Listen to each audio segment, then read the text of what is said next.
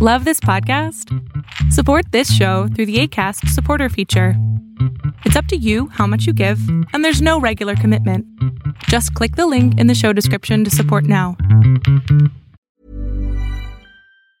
Hey, it's Ryan Reynolds, and I'm here with Keith, co-star of my upcoming film, If, only in theaters May 17th. Do you want to tell people the big news?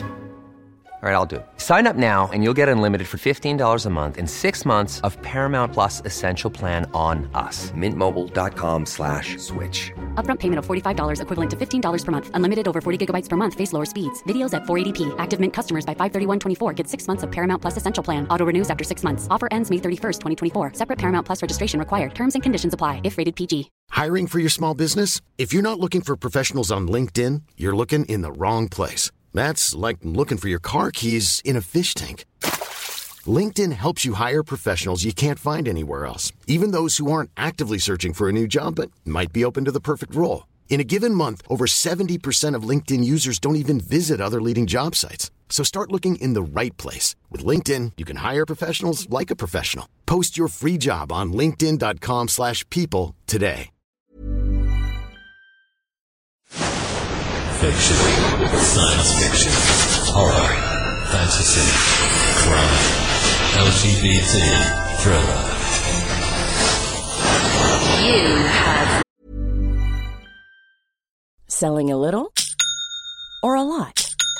Shopify helps you do your thing however you cha-ching. Shopify is the global commerce platform that helps you sell at every stage of your business. From the launch your online shop stage to the first real-life store stage, all the way to the did we just hit a million orders stage.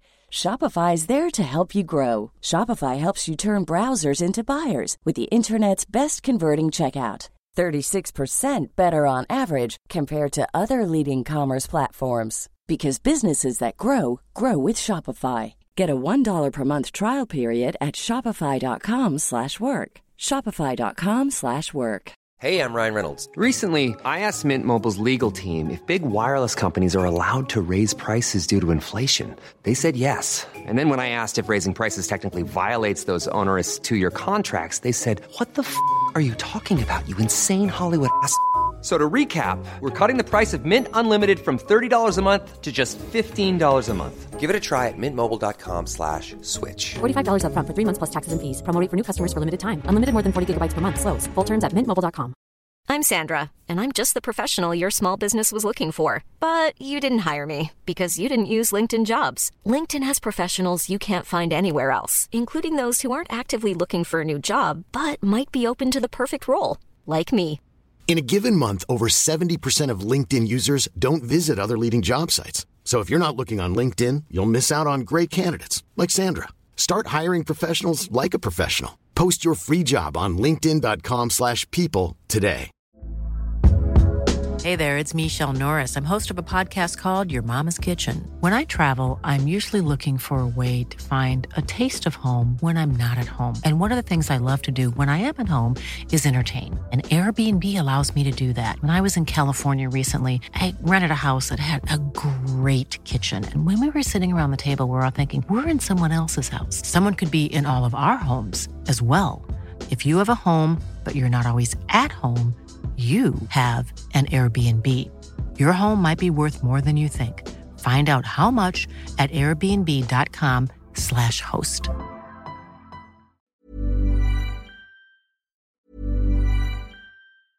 Even when we're on a budget, we still deserve nice things. Quince is a place to scoop up stunning high-end goods for 50 to 80% less than similar brands. They have buttery soft cashmere sweaters starting at $50, luxurious Italian leather bags, and so much more. Plus, Quince only works with factories that use safe, ethical, and responsible manufacturing. Get the high-end goods you'll love without the high price tag with Quince. Go to quince.com/style for free shipping and 365-day returns.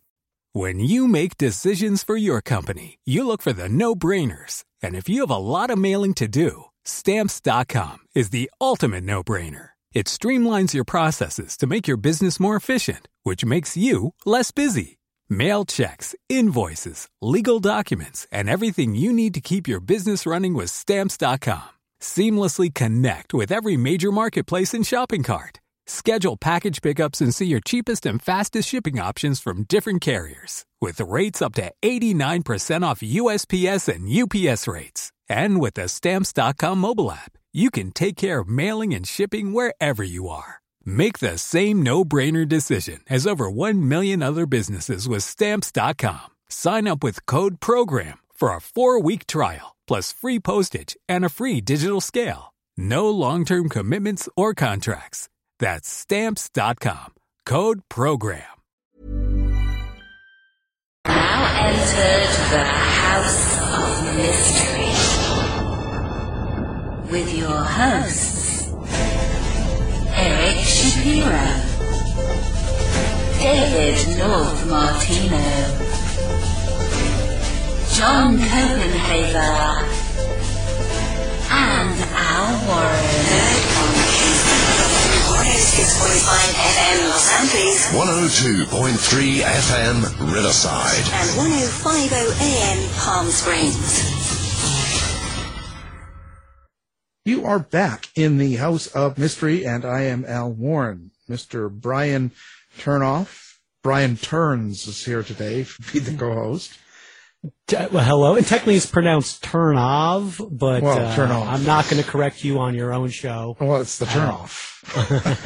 the Brian Turnoff. Well, I don't quite, because it's, now you've changed your name to Turns on social media. Brian That's Turns. to keep away creeps like you. Unfortunately, we're already connected, so to then block you and then people are friend you. It's more of a hassle, but yes. They're coming after you because you're called Turnoff? And no. Just like I've out of nowhere, like a bunch of people from high school, from God knows decades ago, started trying to reach out, and I'm like, I don't know why we're connecting now, but so try to minimize that. I would say. Yeah, they didn't like you back then. Why would they like you now? Why pretend now? Exactly. All these years later, clearly I still have a scar about it. But no, I just decided that it was time to go a little more private in today's. I guess lack thereof privacy.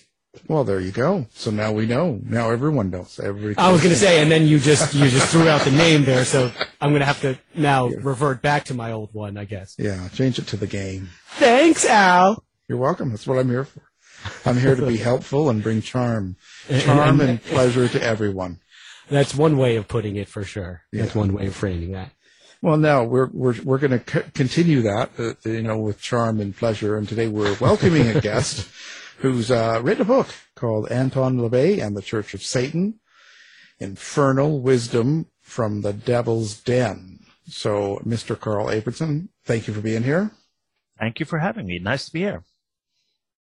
Hopefully you say that at the end of the show. We'll see. We'll see. Well, Carl, this is interesting because it can be kind of a controversial subject, and Church of Satan can be kind of a controversial thing to talk about. So how did you decide to write a book on it?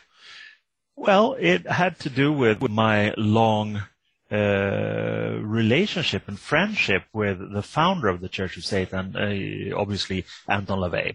It is a long and winding story, but to sort of make that a fairly short story is that when I was a young teenager in Sweden, I was interested in the things that were, dangerous and provocative, and, as you are when you're a teenager.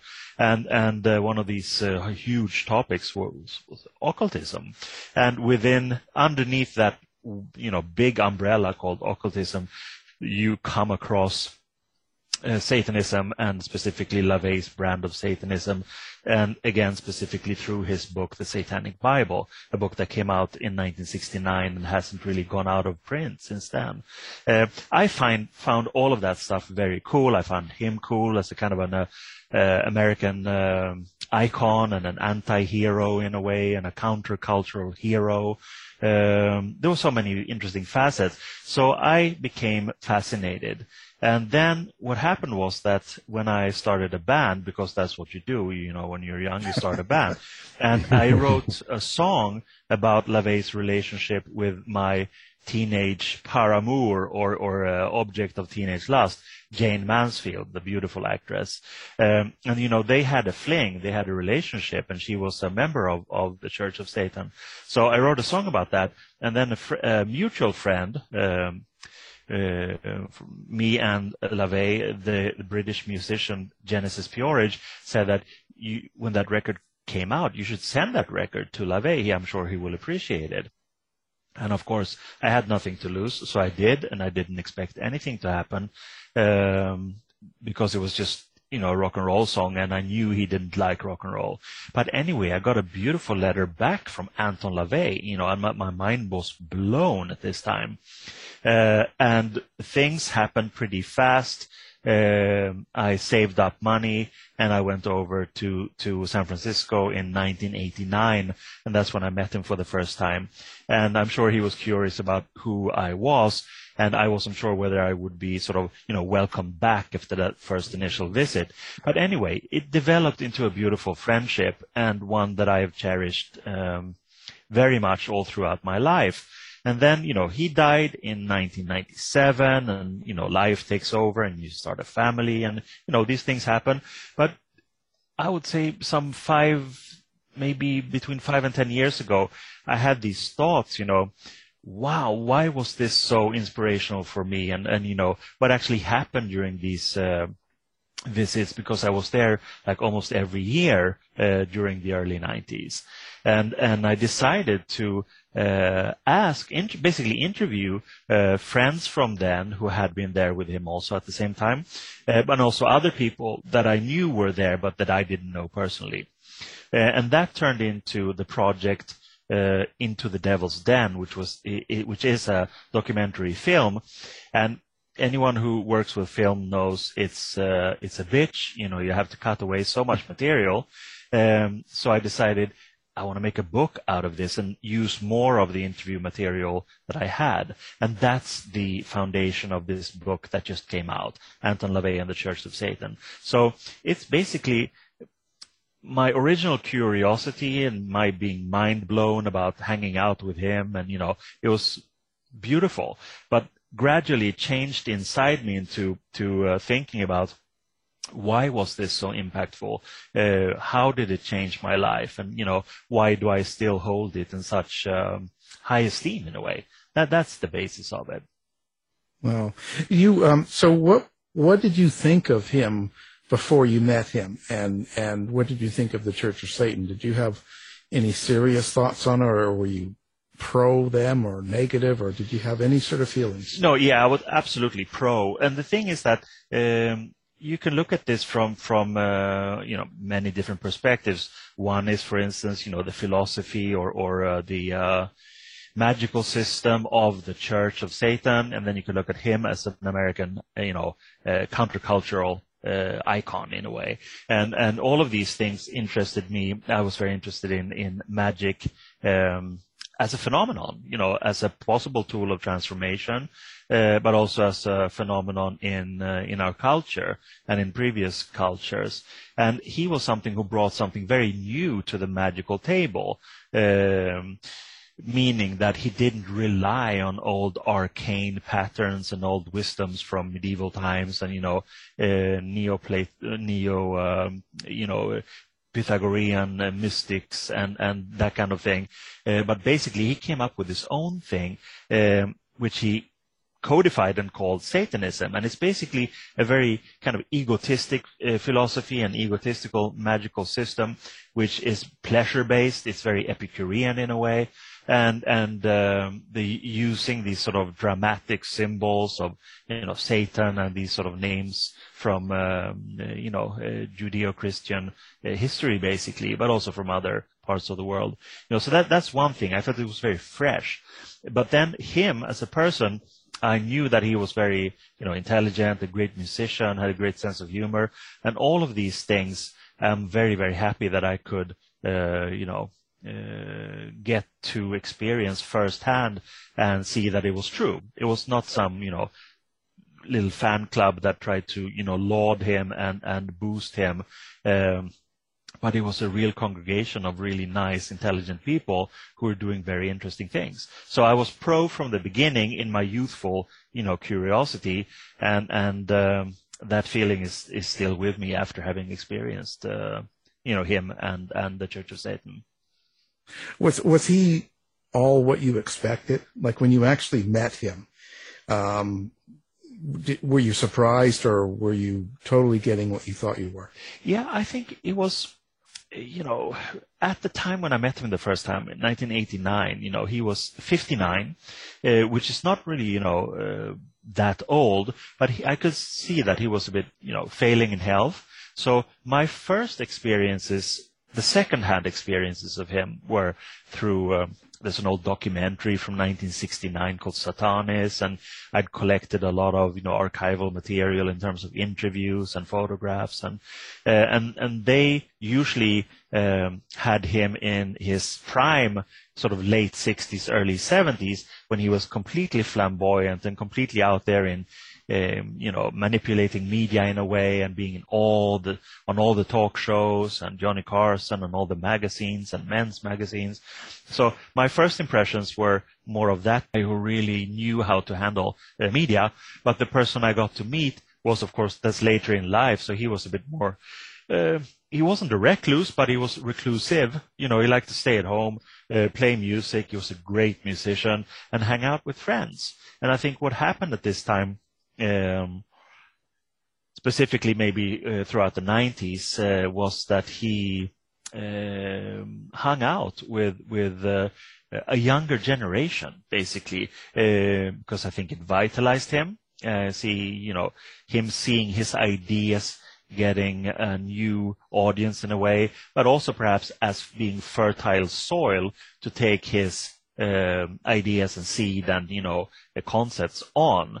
And I felt at the time that it was just remarkable, and that he was really, a fantastic, nice human being, but also a great magician in the sense that he had something. He had worked with the codification and conceptualizing radical philosophical and magical ideas.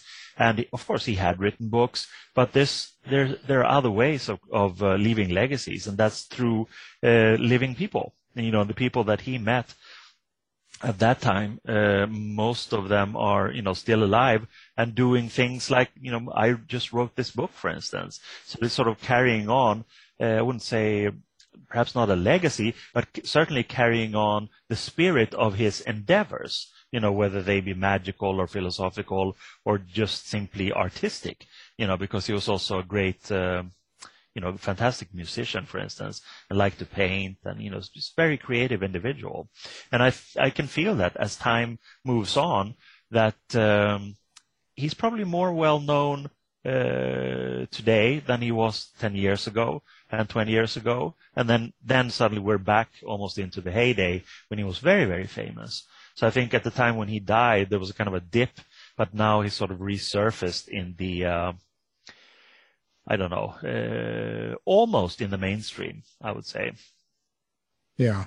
You think that's a good thing? You think it's good to have him out and absolutely for people to find out? Yeah, because it's a viable alternative that for me, I'm not a spokesperson, neither of him nor of the Church of Satan, but I think it's just so filled with common sense.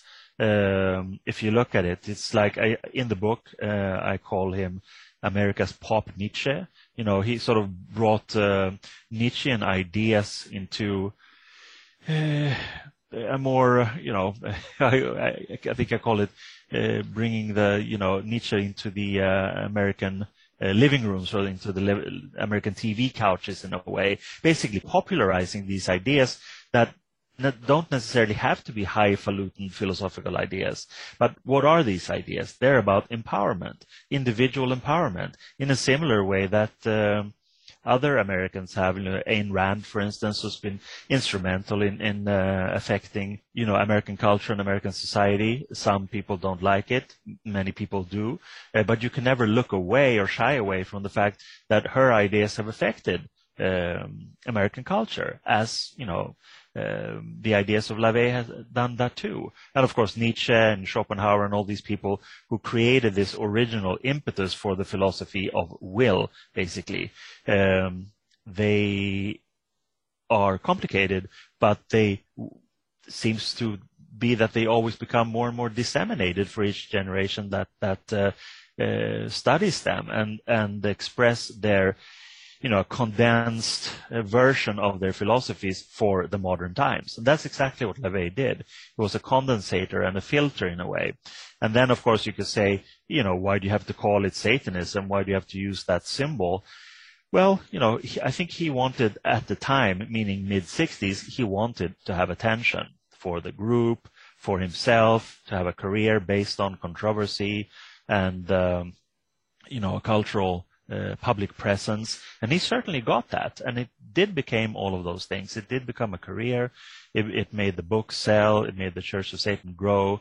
But at the same time, the main thing for him was always the dissemination of his philosophy, which is basically, you know, you have to find out what you want to do in your life, and then you just have to do it. No compromises, no holds barred, because otherwise you will be prone to and subjected to neurosis and problems within yourself, because you know what you want to do, but you're not doing it. That's a problem. That's a big problem in Western culture.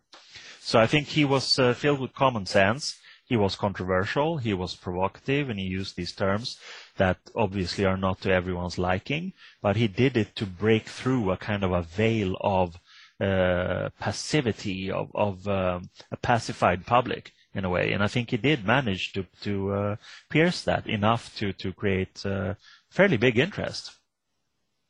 The Anton LaVey of the 60s and the Anton LaVey of the 90s, I imagine they have some fairly big differences. I mean, how did his opinions change over time about Satanism, Church of Satan, and all the things he practiced initially? Yeah, I think that's a very good question, because as we all know, is that we don't remain exactly the same, and you know there's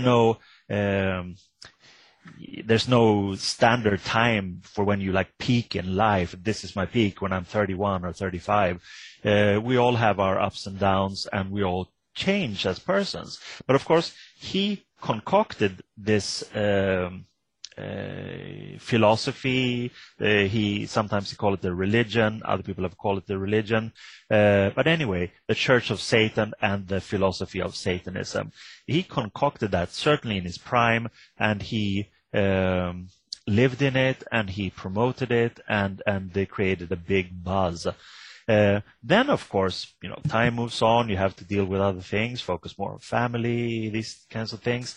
And then, of course, you grow older, and you may grow infirm, and the exteriors of the outside world may not develop to your liking. I can feel that to a great, you know, extent myself today. I'm 56, and I don't look at the world the same as when I was 23. That's just natural.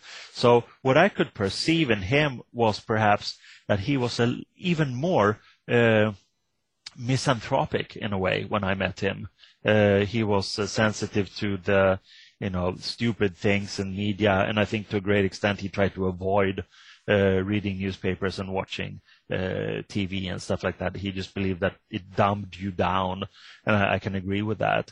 There's really nothing good comes from reading about, you know, too much stupidity.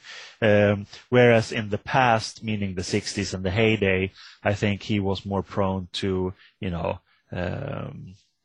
pick a good fight and be present in that public arena where you could be on stupid talk shows on TV or radio and just meet these opposers or whatever, people who were obviously critical, but he gained from being part of that, dialogue of diametrical opinions in a way. When I met him, he was much more, you know, pleased to be at home, hang out with friends and talk about these concepts for sure, but not necessarily to go out there and be on TV and radio and media in general. There were a few interviews with fairly big newspapers, but there was also this thing going on at that time, which was called the Satanic Panic. I don't know if you remember that, but that's all of these people sort of remembering satanic sacrifices and all these, horrendous, fantastical stories that the police, pretty quickly debunked. But it did create kind of an atmosphere of paranoia for everyone who had a divergent opinion. If you weren't like a devout Christian, you could be a victim of their hatred, in the sense that people could make up fantasies about what they had experienced in your presence or whatever, and that's horrible when that happens. But so I think to an extent he certainly preferred to be within the confines of his own home and safety. And when he looked at the world in the 90s, I could feel that he had a lot more cynicism and misanthropy in a way. The overt sense of humor was perhaps a little bit more subdued. Do you think he felt his life was under threat somewhat? Well, yes and no. I wasn't there, present to the extent that I experienced anything like that. But for sure, I mean, he lived in this house on California Street in San Francisco. It's a beautiful little Victorian house that was painted black, and everybody in the neighborhood knew. I mean, he was a San Francisco celebrity, not necessarily infamous, but actually famous. So everybody knew that was his home and the headquarters of the Church of Satan. So, of course, jocks and morons drove by and threw things at the house. So eventually they had to put up like a fence in front of the house. But there were incidents where people were actually shooting at the house too. And when you're inside with your family, of course that freaks you out. That's just natural. So that may be another reason for him retiring a little bit into his own world and to his own safe environment, understandably. Do you think the public didn't really understand him, didn't know who he was? Well, I don't know. The public, what is it? I don't know. Yeah. It's a vague term. But in general, I think that if you look at interviews, proper journalistic interviews and documentaries from the time, when the Church of Satan was sort of, say, between 0 and 5 years old, good journalism always has, the pros and cons, the people talking for and against. And it seems to me that San Francisco at this time was, we know that it was a very liberal place, with all the flower children and the hippies and, a lot of experimentation going on. And that later on remained in the sense that, has always been a place of let's call it gay safety, LGBTQ safe haven in a way. And it also always had that spirit. And I think that, for people outside of that environment, like I said, in San Francisco, he was famous, not infamous. Whereas in the rest of America, perhaps in the Midwest, he was certainly infamous. And people perhaps didn't want to understand him. Whereas in San Francisco, there was always this kind of dialogue, what are these people about? And it was more of a, possibility to express your divergent opinion. So I think that, the water always finds its own level, and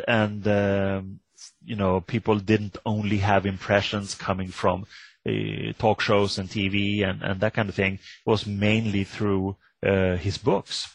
Satanic Bible came out in 1969, followed by the Satanic Rituals and the Satanic Witch, or the Complete Witch, as it was called.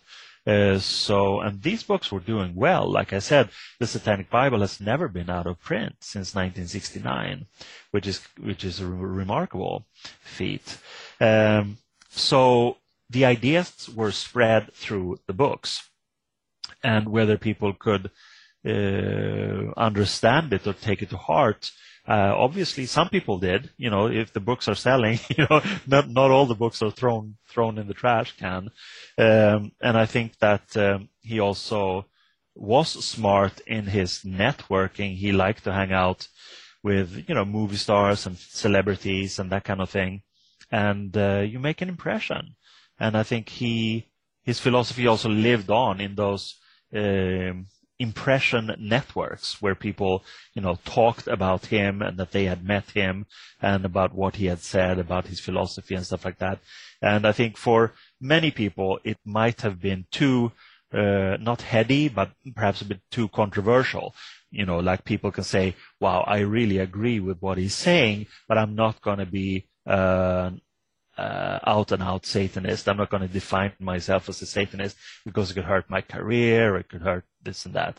But LaVey was always very understanding about these weird, foibles and machinations of human culture. So he always said, it would be paradoxical to demand of someone to, claim, define themselves as Satanists, because it's much better to be a covert Satanist and enjoy that than being a miserable overt Satanist who, always gets criticism or, aggression, where in fact they just want to enjoy life. So it's better to sometimes be quiet about it and just enjoy it in secrecy. That's something that LaVey supported 100%.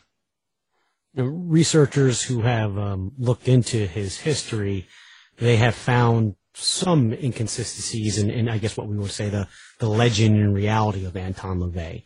For example, I think he talked about having an affair with Marilyn Monroe, being a worker, working as a photographer for the San Francisco Police Department, and yet there's no real evidence for that. How do you, as a fan and a friend, reconcile that? Yeah, well, there are two ways to look at that, according to me.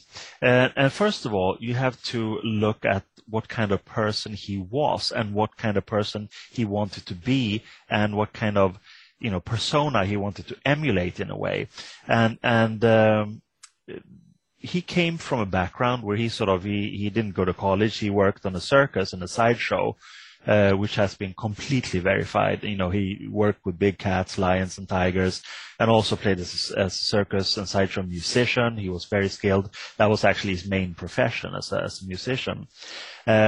And in that world, there's this thing where, it's the greatest and it's the amazing and it's the legendary. You have these PR discourse, which is necessary to attract people. So he was, the great Shandor, because his name was Anton Shandor LaVey. And he lived in that kind of thing and developed in that kind of beautiful world of exaggeration in a way. So there's a wonderful expression that is usually called when some people are trying to define themselves in a way that might shock other people, is that they tell a truth and a half, meaning they exaggerate a little bit to create a persona that is something that they want to achieve. Everybody does it daily who work, in social media and with selfies and trying to present something that they're not, The thing is that for LaVey, it was a conscious thing. It was not something pathological. He was just leading a larger-than-life life, and that was provocative enough for people to question whether all of these things that he had actually experienced was true or not. As for the people who claim that, that's one thing. And then if you want to go into details and sort of nitpick about various things, I know for a fact that in the archive of the Church of Satan, there are what do you call them? Slips from salary payments from the San Francisco Police Department for his photographic work. And I'm sure they could drag that out if they want to. As for flings and romances with Marilyn Monroe, isn't this merely a matter of of envy? Because do people really think that Marilyn Monroe did not have casual sex while she was working as an exotic dancer or in her young life? Of course she did. As do many women and many men. So I can't see why it would be such a problem. Because he was there at the same time. He did play music at the Mayan and other clubs where she was actually dancing. So I don't know. I can't see it as a problem. Many of the things that have, people have tried to debunk, they themselves have been debunked by simple facts and, historical records and stuff. That's not saying that everything he said should be taken at absolute face value, because again, he liked to tell a story and a half, and that's usually what great storytellers do. They tell a story in a way that is simply so fascinating and enigmatic and alluring in a way. And you don't really do that by journalistic reporting. You do it by literary means. And that's how I look at him. I know for a fact that he certainly entertained me. And he had great things in his house. He claimed to have, Chico Marx hat and showed it to me.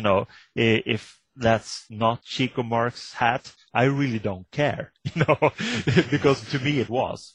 So in that sense, I wouldn't call those things absolutely not lies. I would call them, very interesting objects that can bring out entire stories from someone who absolutely led a fantastic life, really a larger-than-life life. What's your favorite memory of Anton, personal memory? I think I would have to say moments in his kitchen, which is where he had these racks with all his synthesizers. And it was so amazing because being a kind of a musician myself in that kind of experimental way that was, quite common in the late 80s, basically meaning you can't play, but you use synthesizers to sort of create soundscapes or whatever. But here was someone who had a great amount of synthesizers, some of which were quite modern, and he had programmed them all with sounds that sounded like really old instruments, like from bands from the 40s and circus music and these weird sounds. And then, of course, that's all fair and fine. But he was an amazing musician. And again, I mentioned Chico Marx's hat. I mean, there was a lot of Chico Marx in him when he was playing, this kind of thing where they're playing music on the keyboards, but at the same time, it seems their fingers are having a life of their own, like really dancing on the keyboard. And that kind of thing. He was just so involved in the performance that you couldn't help but just, stand there and laugh hysterically because it was so much fun. And he was also someone who could, like, for instance, one occasion I asked him, can you play something Scandinavian? Because I come from Sweden. And he just hammered out a tune that, certainly it was, I recognize it as a hambo. It's a kind of a folk dance thing. And I recorded that and I called that the Satanic Hambo. But then a couple of years later, I realized this is actually an old Danish Christmas song. And I just wondered, how the hell could he know that? Have some Danish Christmas carol or song in his mind that when I asked him, he could just hammer out. That's an amazing ability that some musicians have. It's not only that they can play, but they have music in their own repository in a way, in their mind. So those moments were really fantastic because that's when he really shone. He was very, very happy and joyful.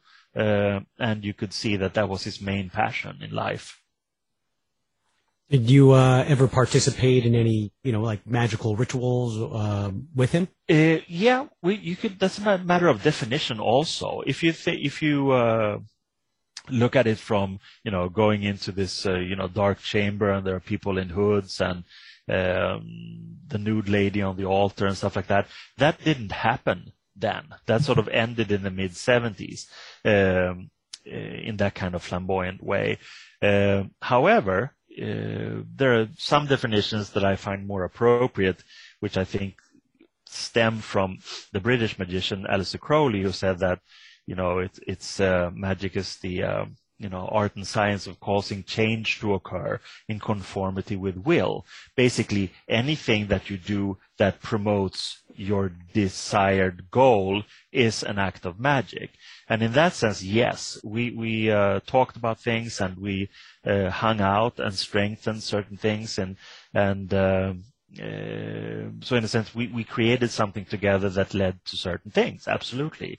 I did also get married. I traveled there 1 year with my girlfriend at the time, and I asked if he would be if he could consider to wed us, and he did. So in that sense, we had some kind of, I don't know, taste of what it was like back then, when he was actually in that kind of the mode of the priest in a way. But it was very romantic and sweet, and just very amazing to be a part of that.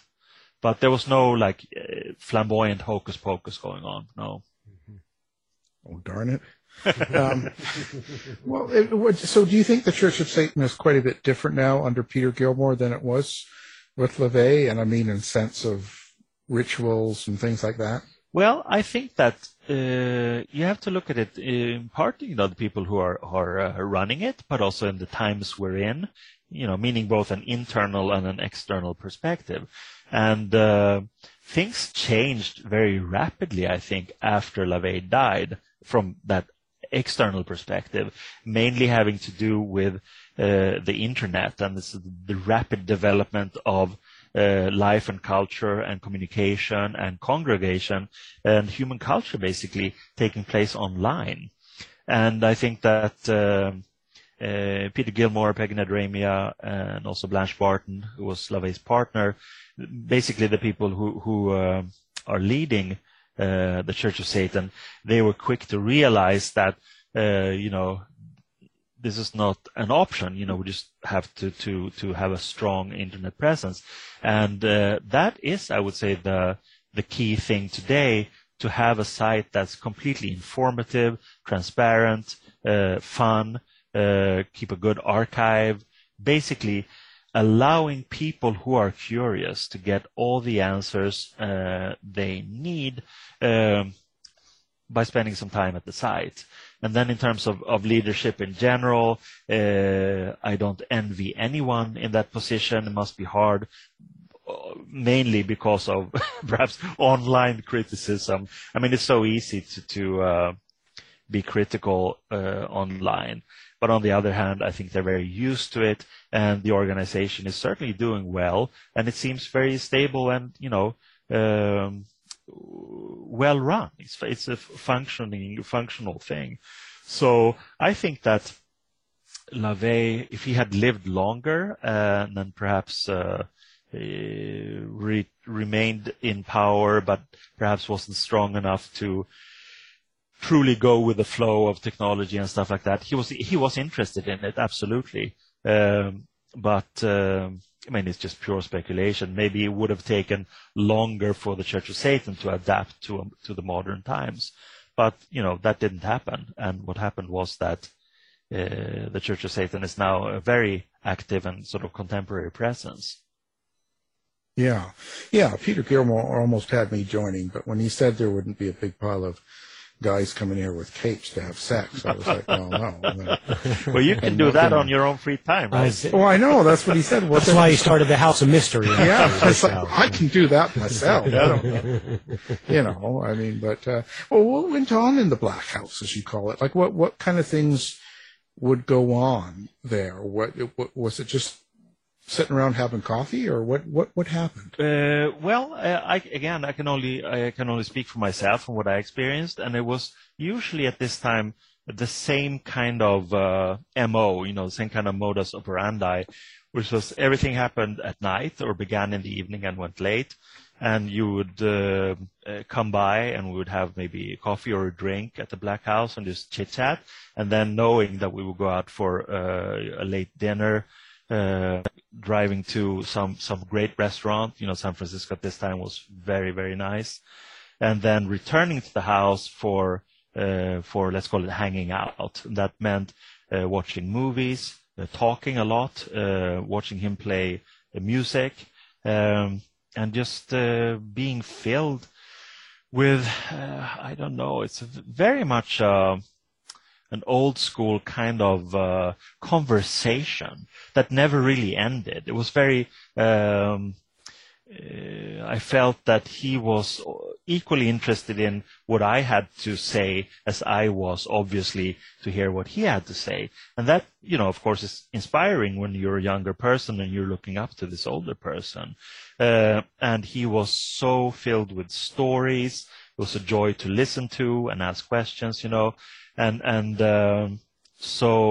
then what could happen was also like, 2 a.m., there could be a buzz on the door, and then someone would come in who, had been out to a party or whatever, and come by for a little bit of chit-chat and then just go again, So it was very social, but it was low-key. There was no, no heavy drinking, nothing spectacular in that sense. It was kind of calm and based on conversation. Regardless if we were watching movies or enjoying his music, it was a free-flowing dialogue of many, many interesting topics. So when someone picks up the book and takes it home, what are you hoping that they take away from this book? Well, I'm hoping that it's a little bit like an antidote to his usual presence. I can see that changing, but I'm thinking specifically he was on one of the more recent seasons of American Horror Story, for instance, this kind of youthful horror TV series, and as this sort of bad guy, Satanist, demonic, but it looked like him, and he was introduced as him, and that creates kind of a cheesiness to, it takes away a little bit of the potential that the LaVeyan philosophy has to really inspire people. But then, on the other hand, I'm not sure he would agree. I think that LaVey would be happy about the fact that he's in a way honored, because he was used to being ridiculed or bad-mouthed, and I think he ascribed very much to, the Mae West, the philosophy of Mae West and Jayne Mansfield, that there is, there's only publicity, there's no bad publicity. So I hope that my book can be kind of a substantial antidote to the cheesiness with which he's usually presented, because my book is the first 4 or 5 chapters are my own recollections and my own feelings of having been there and what we talked about and just the hanging out aspect. And then for the film originally, and also included in this book, are all my interviews with people who were there at about the same time. And some perspectives differ, but in general, we all shared the same experience, because being there was it was the same for everyone. But it seems that he sort of read us or scanned us, and he sort of presented us with the stuff that I think he thought intuitively that we would be prone to or interested in, carrying on in a way. I remember specifically him taking books by Ben Hecht, the famous screenwriter from the 30s and 40s, books that he had written about more philosophical topics and some old horror fiction that he had written. And he took those books out and he read to me. And I mean, how often does that happen, that someone reads to you from a book, That's something that your parents do in a way, if you're lucky. But that was so special. And of course, I loved Ben Hecht then, and I love him even more now. But it was just that was one of those seeds that sort of grew on me.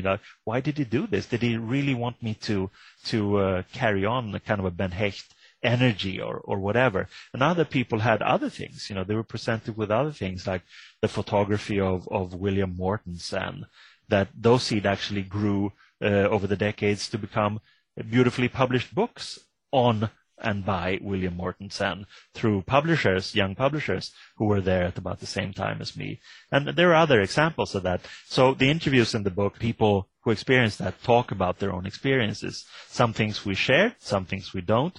But the book gives, I think, a very accurate picture, not in a critical or analytical way, but it gives an insight into the human being that he was to us. It's not an attempt to create like the ultimate biography, but it's a very great piece of history writing, I would say, because it's all based on first-hand sources. Yeah, and that's an interesting point, the philosophy of a human being, and that's kind of what I see him as, and the way he approached things.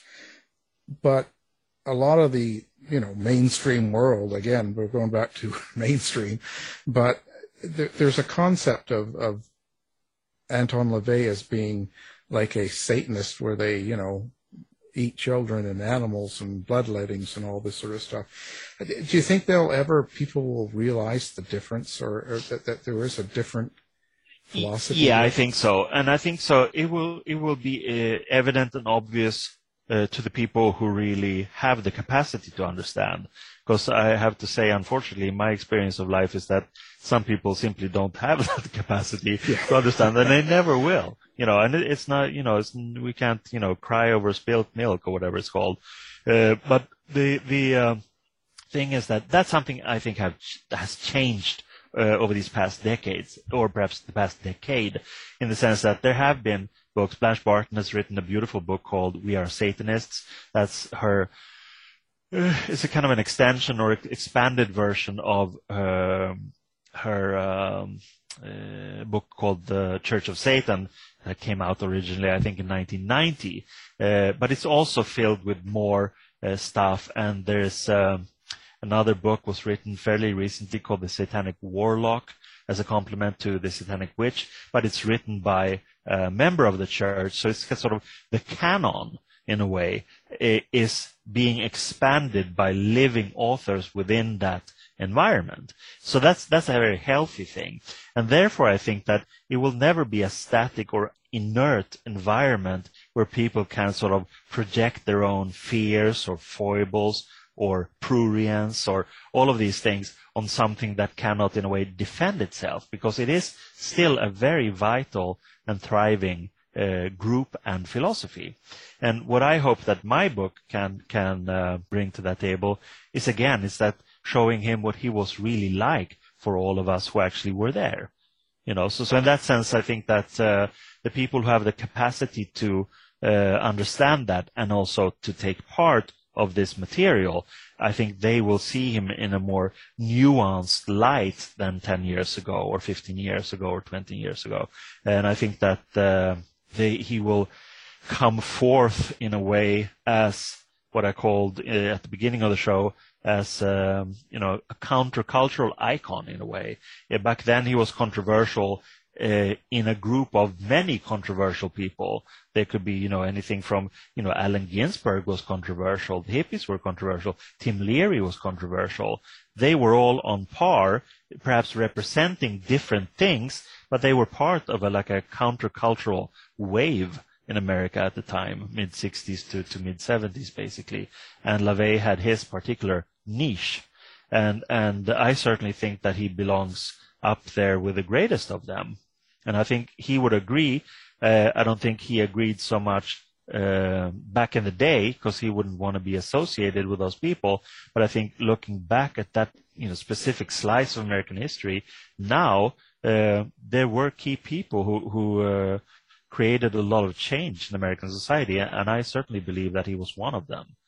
And I think that people today can now begin to understand that, because they can be unaffected by the prejudice of morons, and they can themselves take part of first-hand material. So how do people get a hold of you or find your book, or do you do social media? Absolutely. What's out there? Yeah, I think that the best thing, if people want to get in touch with me and all the social media presence, it's simply through my website, which is carlabrahamsson.com.